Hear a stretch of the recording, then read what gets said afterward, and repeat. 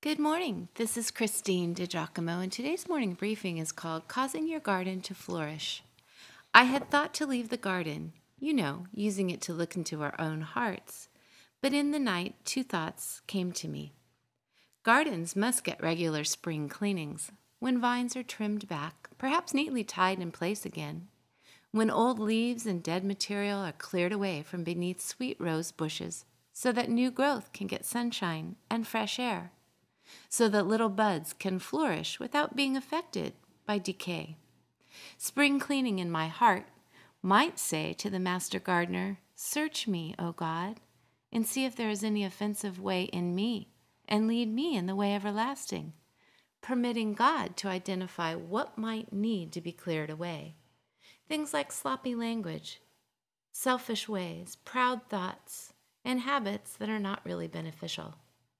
And then perhaps I have grown lax and should be certain of good and godly disciplines, just like tying up a vine, making it strong. I know I am a better woman when I have coffee with Jesus every morning, in the Word and in prayer. Perhaps I need to make sure I get in bed at a reasonable time the night before, so that I can make my wake-up call the next morning. And what is the last verse I committed to memory? I should tuck another away, training my mind on good and right things.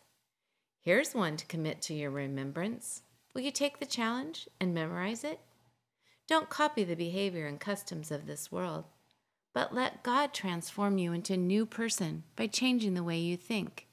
Then you will learn to know God's will for you, which is good and pleasing and perfect. Romans 12:2. Those are a couple things that ready the garden of my heart for new growth. Okay, one last thought before this foray into the garden comes to a close. Feed your blueberries, blackberries, and flowers with a good fertilizer. Sure, water, fresh air, sunlight, and reasonable soil will grow them, but a few vitamins will cause them to flourish. Springtime is at the front door of your heart, Christian. I pray that you sense God's great love for you, because then you will want to grow that love. You ask if there is anything you can do. Well, besides the two things I'd already mentioned, clearing away debris and securing your moorings. Yes, there are other things that will cause your life to flourish. Make sure you don't miss the opportunity to worship God with His people at least once during the week, keeping the Sabbath. And find an intimate community of believers that you can join, one in which you can participate and share love, faith in God, understanding, tears, questions, struggles, joy, trials, and this thing we call life.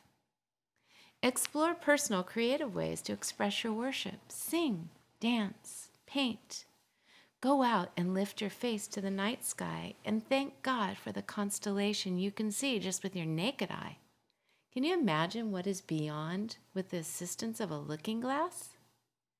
Take in all of nature, for it tells of the Creator daily. Have I mentioned the delight of birds who never sing out of key? Plant some flowers or vegetables and work with God in growing to nourish and grow them. Oh, and I profit so much from lifting to uplifting music like this. Notice the message of these words. It's called Audience of One. It's by a band named Big Daddy Weave. And then, let's flourish. I come on my knees to lay down before you, bringing all that I am, longing only to know you, seeking your face and not only your hand. I find you embracing me just as I am.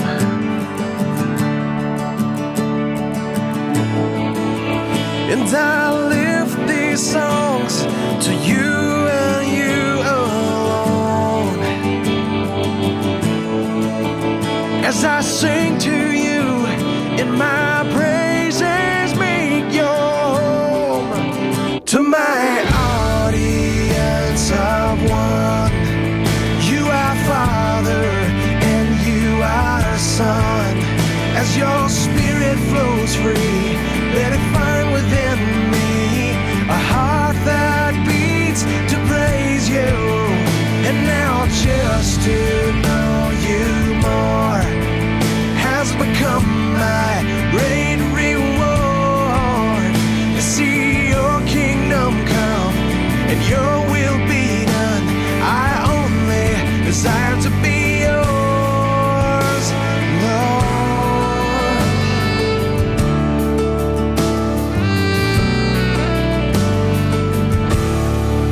what could I bring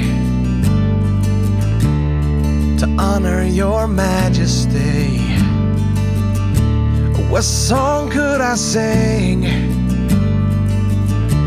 that would move the heart of royalty, when all that I have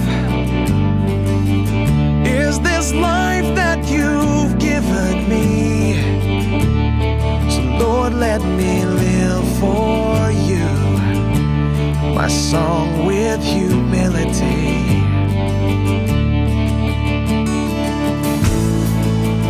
And Lord, as the love song of my life is played, I have